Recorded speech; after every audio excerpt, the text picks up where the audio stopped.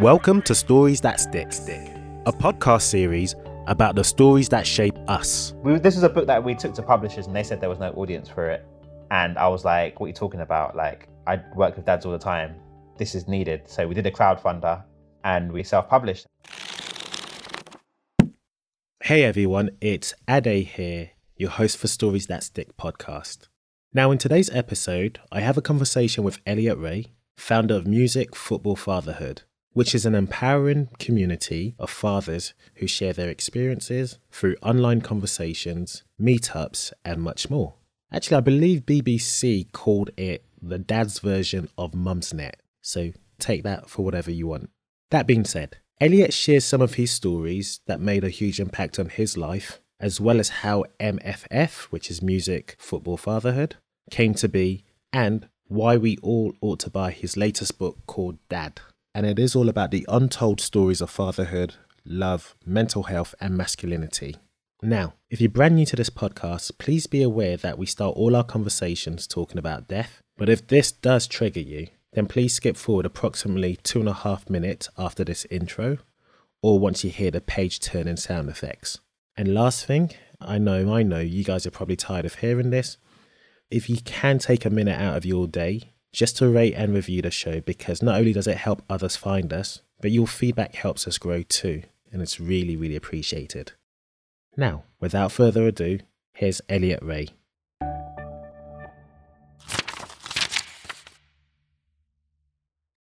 Hey Elliot, how are you? Hey, I'm good, Ade. How are you doing? I'm not too bad. Friday, and so, we thank God. The weekend is now opening up somewhat, so we can actually say thank God it's Friday. For real. Not that I have any plans over the weekend. Oh no. I can pretend I do. Not a sub-story from the start. I do actually have plans. What am I talking about? I'm going to see my grandma, and then I'm also going to go and see our book in a bookshop for the first time ever. So I do have plans. I was lying. Well, we definitely will jump into your book, because that's predominantly why we are here, or why rather I have the privilege of speaking to you.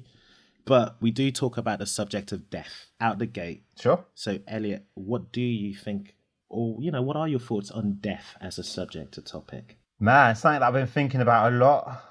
So, ultimately, we're here. We don't know when we're going to go, but we've got to make the best of our lives, right? And I think preparing for the eventualities is good, but at the same time, just enjoying every day and trying not to overthink it. Yeah, and I guess the reason as to why I normally start with this, Elliot, isn't because I'm a morbid guy and I want to talk about death, but on the contrary, is because if you are on this podcast, it's a snapshot of your life so far. But I'm curious to know whether you're intentional with it, your life. Do you want to leave or create a legacy? Yeah. You do? 100%. Legacy is an interesting thing. So not to say, when I'm gone, I want everyone to remember my name. I don't think it's that. I think it's more about, what impacts can I have when I'm here? How can I make my life better, my family's life better, people around me, society, try to do my bit around equality. So I definitely live my life very intentionally. I feel like anyone that is doing something a little bit out of the box, building something in the community, has to be living intentionally. I don't think you just fall into that kind of thing by accident. Yeah, absolutely. And I would love then for us to go into the chapters of your life to see how intentional you've been living and the legacy that you are creating, because you are 100%. I'm definitely familiar with Music Football Fatherhood, MFF. You guys have been doing great things and I'm a big fan. So let's actually go through the first chapter, 0 to 10.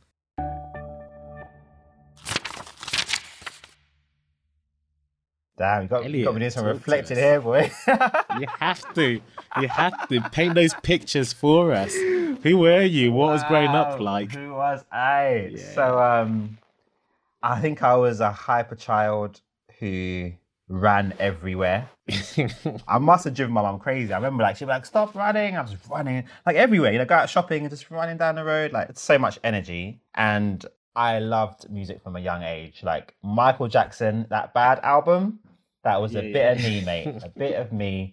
And so I always remember going to a wedding and they're playing Michael Jackson. I remember getting up and being on the dance floor, giving it the moonwalk and all that sort of stuff. And then at the beginning, everyone's like, oh, this cute kid, that's cool, look at him. When the fifth song, and the kid's still going and he's getting a bit too much.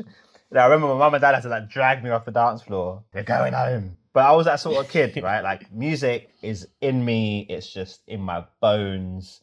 You know, you can't. I think we're just made a certain way, and for me, music has an impact on me, very deep impact on me.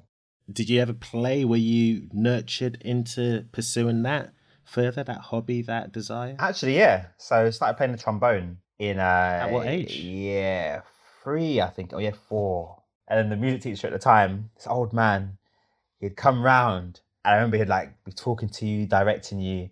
But when he spoke, he'd spit. So he'd spit all over your music and all over you. So you're kind of like just playing, looking at your mates. But yeah, that was good times, man. And obviously football as well. Yeah, that's what I lived for. Yeah, that was my life. Well, that's interesting because, and for those of you guys who are coming to this brand new, what I tend to do with all my guests is I send them a very, very brief questionnaire prior to recording. Pretty much 3 questions. What was the fondest story you read or watched or heard as a child, teenager, and adult? And you said Eric Cantona lob. Yeah. Why was that moment particularly impactful on your life? And, you know, if you can paint the pictures, give us an overview on what was going on prior to that specific special moment. For me, like football was just everything, you know, escapism, it was competition. You know, watching a football game to me was like a blockbuster film. And at that time, so we're talking like 1992, maybe, Eric Cantona was at Man United. And he was like one of the first foreign players in the Premier League. And he used to always wear his collar up. So most players would have their collar down and he'd have his collar up. And there was a game, I think they were playing Southampton. But yeah, he got the ball just outside the box and just seemed to look up and just chipped it straight into the corner and then turned around, stood like this. And I was just like, no, this is it. And so for me, that was an amazing moment. And I think from a football loving kid, that kind of gave me like encouragement. I was inspired. I would wear my collar up and pretend I was Eric Cantona. You know, so that was just like a massive moment in my life that had a massive impact on just, you know, who I was.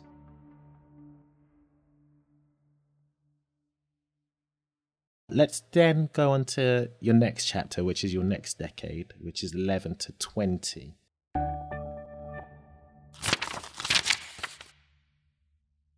So paint some pictures, Elliot. The floor's yours. Like, wow. Who were you at this time? What were you thinking? What was keeping you, quote unquote, on the straight and narrow? So, do you know what? I've never thought about it in that kind of decade, because I think from 11 to 20, you are a completely different human. You know what I mean? Yeah. But I think in year 7 and 8 and year 9, you know, I think I did pretty well in school. I enjoyed school. I was never bullied in secondary school or anything like that. I was kind of like that middle ground kid that had something in common with most people. I was quite good in my academic. I wasn't amazing, but I was good enough to like get some A's and B's and GCSE, so I could do that stuff. I was also very good at football. I was quite fast, so I was respected through that as well. Yeah. But I think there was definitely times where I knew I wasn't as confident as I could have been. Like there was times when I was just still trying to find where I fit in. I think so. I think with secondary school, especially during the first part of this decade, you know, you are very much still testing things and seeing what quote unquote clique you belong to and what's your tribe.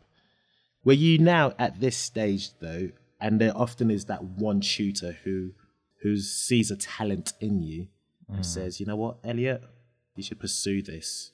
Was there anyone for you like that? Sadly, no. What they were saying? I feel like people would be surprised to see the stuff I'm doing now, because I don't think I showed that at school. But I don't think I displayed any signs of being able to do something out of the ordinary at that age, really. Through my A-levels, I didn't, you know, we would just have a good time, man. Like literally, I stopped working. At this age now, you're legally able to do a lot of things. I had a good time. I hear that. And obviously distractions, women, romance, love. All of that. Yeah, I hear you. All of that, man. But you weren't coasting as such. I mean, because I don't want to paint that picture. It sounds like you were just coasting along. You were still intentional with potentially what you wanted to do as a career. Or were you not Because you have to, forgive me, I don't have to say because you have to, no one has to do anything, but you're normally advised to certainly start looking at subjects that go together with your career ambition. So what were you picking and what was the intention? So this is where I feel like more needs to be done, really, because I didn't know what I wanted to do. And I don't feel like I had a decent conversation with anyone about what are your strengths. Forget subject matter in school. What are your strengths as a person, and how can you put that into some kind of career? I didn't really have that conversation. It was more like, I'm good at PE, let's do PE at A-level. Economics, I'm interested in that. I was quite good at maths, let's do that. And then media, I liked media studies, I liked film, so music, so let's do media. So at A-level, I did PE, economics, and media studies. A whole bunch of just three random things, right? There's no kind of, there's no path there at all. It's just like, what do you kind of want to do? You know, there was no plan really. And I think one thing I say, I've got a daughter now, is that I want to be able to help her to understand her strengths and think about what can you then go and do with those strengths and monetize that. So I did my A-levels, I got 3 C's. And then, I applied to go to Roehampton University and went to Roehampton. But I think at this point, the music bug had hit me. Right. So I started emceeing to Garage at the ages of 16. And when I was 17, I got a pair of decks and I was buying like rap, I was buying UK Garage and just mixing. So we're finding you in the tail end of this decade at University of Roehampton, studying, what was the degree in? So it's business marketing.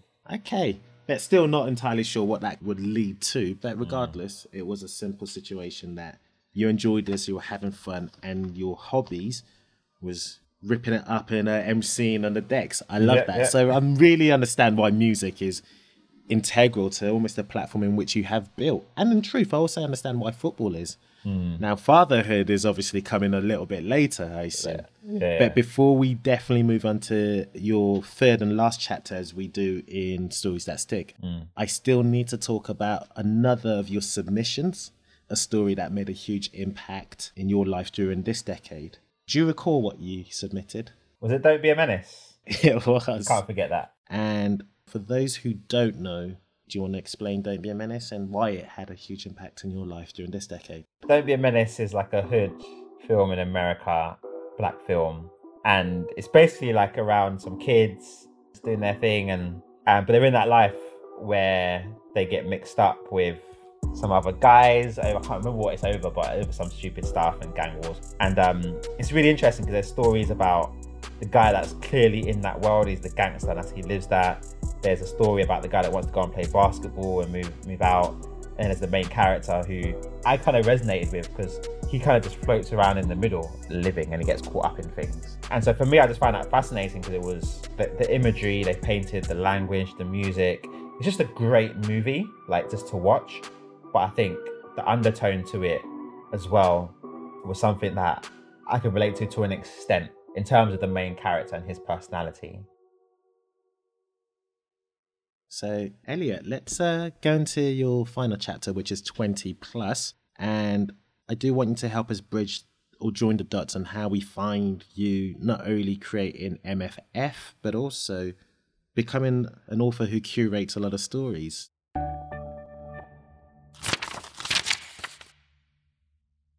We're in uni, we've graduated.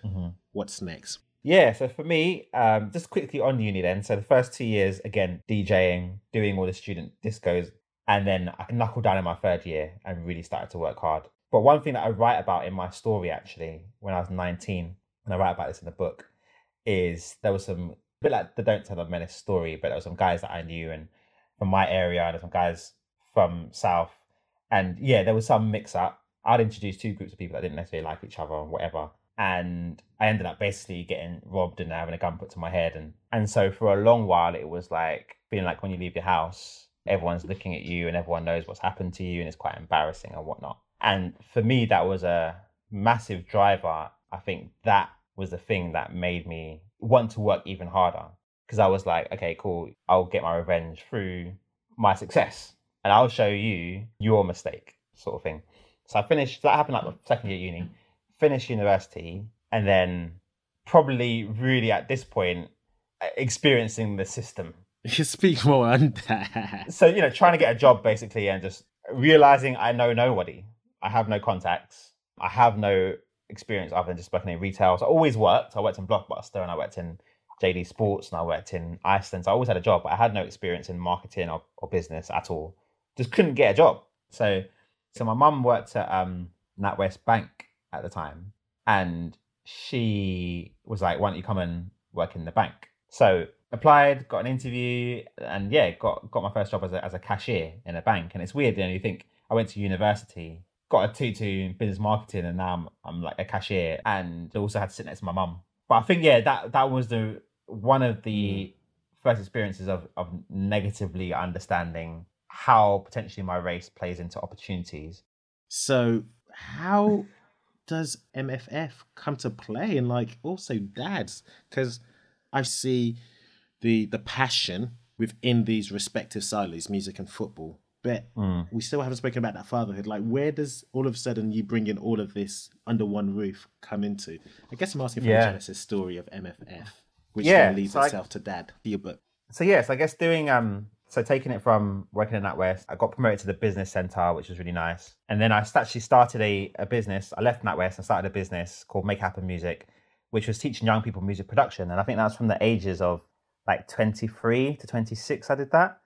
I would go around different housing associations, different colleges, community centers, and we would make songs, but also kind of talk about, you know, their life and what's going on for them. A lot of them were living in like difficult circumstances in difficult areas, and they had beef with a lot of different people. So it was like, you know, just talking through those sort of things. So it was some of like the most rewarding years. It was very tough. And I remember the first time I got a first contract, I was in a meeting, and it's in a housing association meeting actually. And the girl Cecilia, who was like one of the community people there, she was like, I want to do this project. I want to teach young children how to make music. So I was like, yeah, I could do that. I've been doing that for years. Like, that's fine. Like, yeah, give me the contract. I'll do it. Bearing in mind, I had no equipment. I didn't know what the hell I was doing. I had no lesson plan. Yeah. Gave me the date. I was like, okay, cool. I need to go and sort out some stuff. Yeah. So I remember running home, ordering all the equipment, but the keyboards, they couldn't deliver the keyboards. They had none in stock. Oh, no. I drove into central London to the shop I'd ordered from. This is about a couple of hours before the session starts. I wrote a note on some paper. Please don't give me a ticket. Please. I'm just running into the shop. Ran into the shop, begged them, look, I've ordered it from you, but you haven't delivered it. I need to have them now. I've got a session I'm running in like an hour and a half. They went into the stockroom. I was like, yes. Took them, ran back in the car, drove to the place, which was in around Kilburn.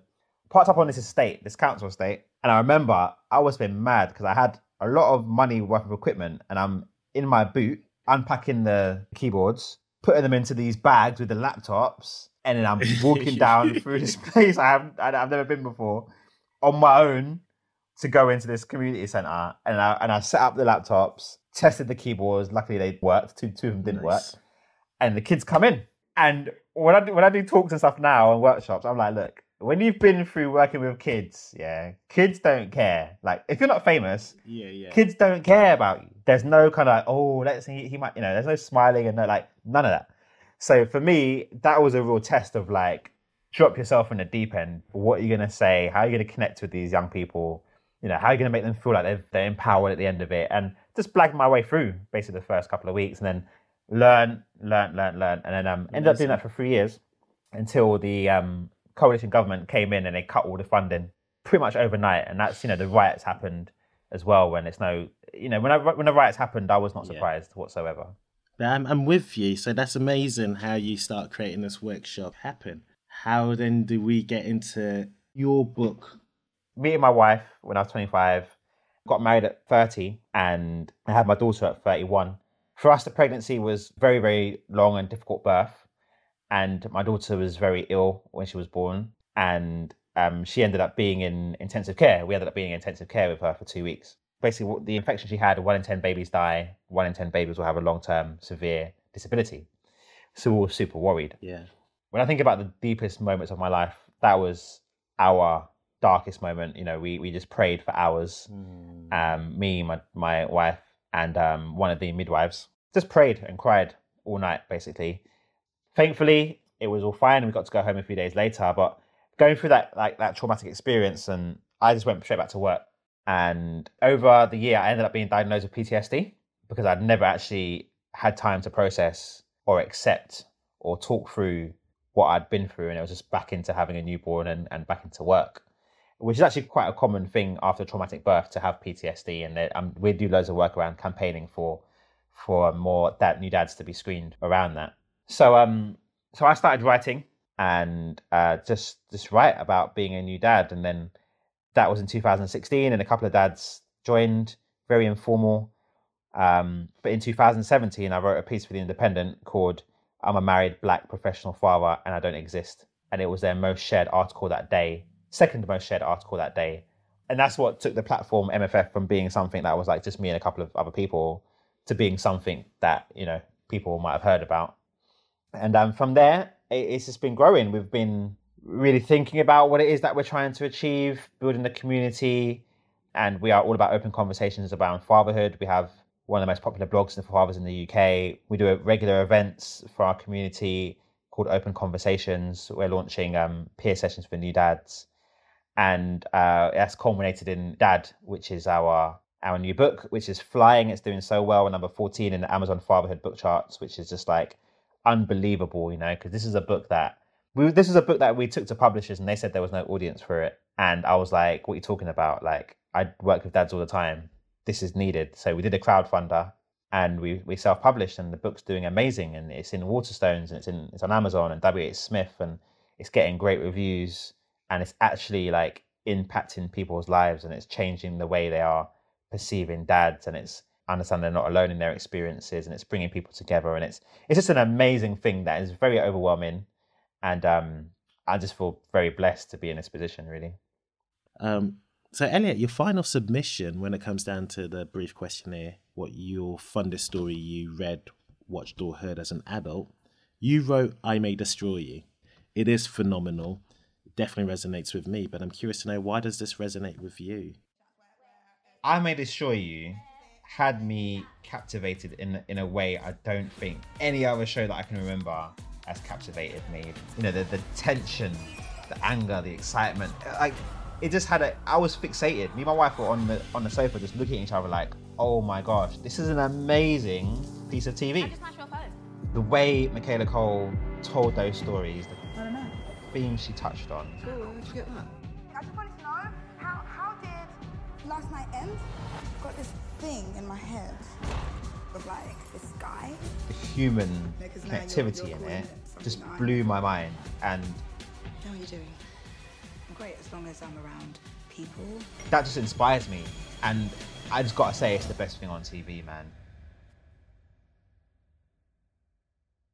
No, amazing. I absolutely love the show as well.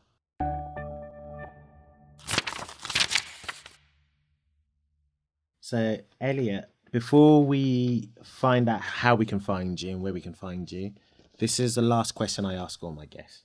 Apart from your book, what one book would you gift to loved ones and why? Okay, so the book I've read in the last couple of years that I really enjoyed was actually Queenie. So Queenie, for me, it was a great distraction from the world. It was very relatable.